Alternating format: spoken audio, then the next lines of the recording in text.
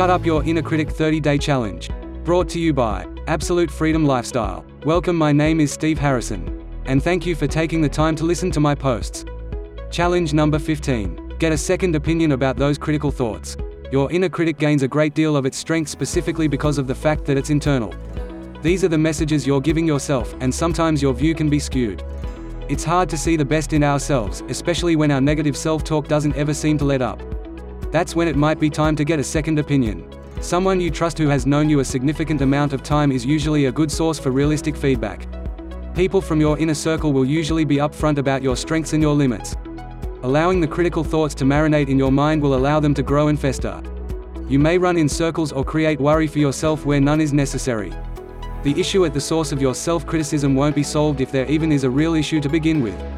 Sharing your concerns or thoughts will help in multiple ways. Just saying your thoughts out loud may help you realize it is not a valid concern. Receiving feedback from a trusted sounding board may help you put the situation in perspective. Getting support and talking it out may show you that you were being way too harsh on yourself and expose the inner thought for what it really was, your inner critic messing with you. Talk with a friend or family member.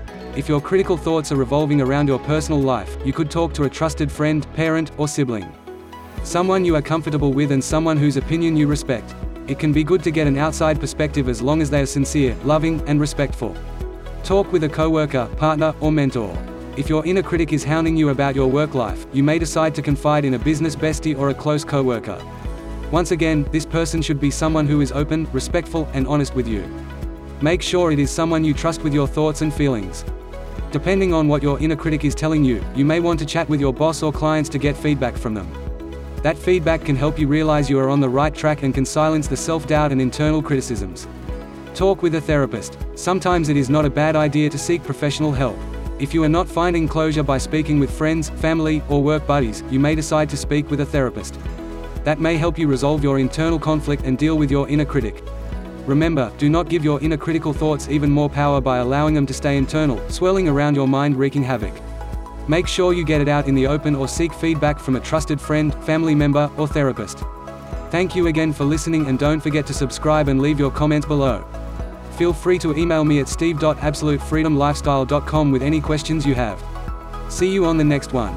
To your success, Steve Harrison, founder of Absolute Freedom Lifestyle. Investing in yourself is the key to living a life of meaning and purpose.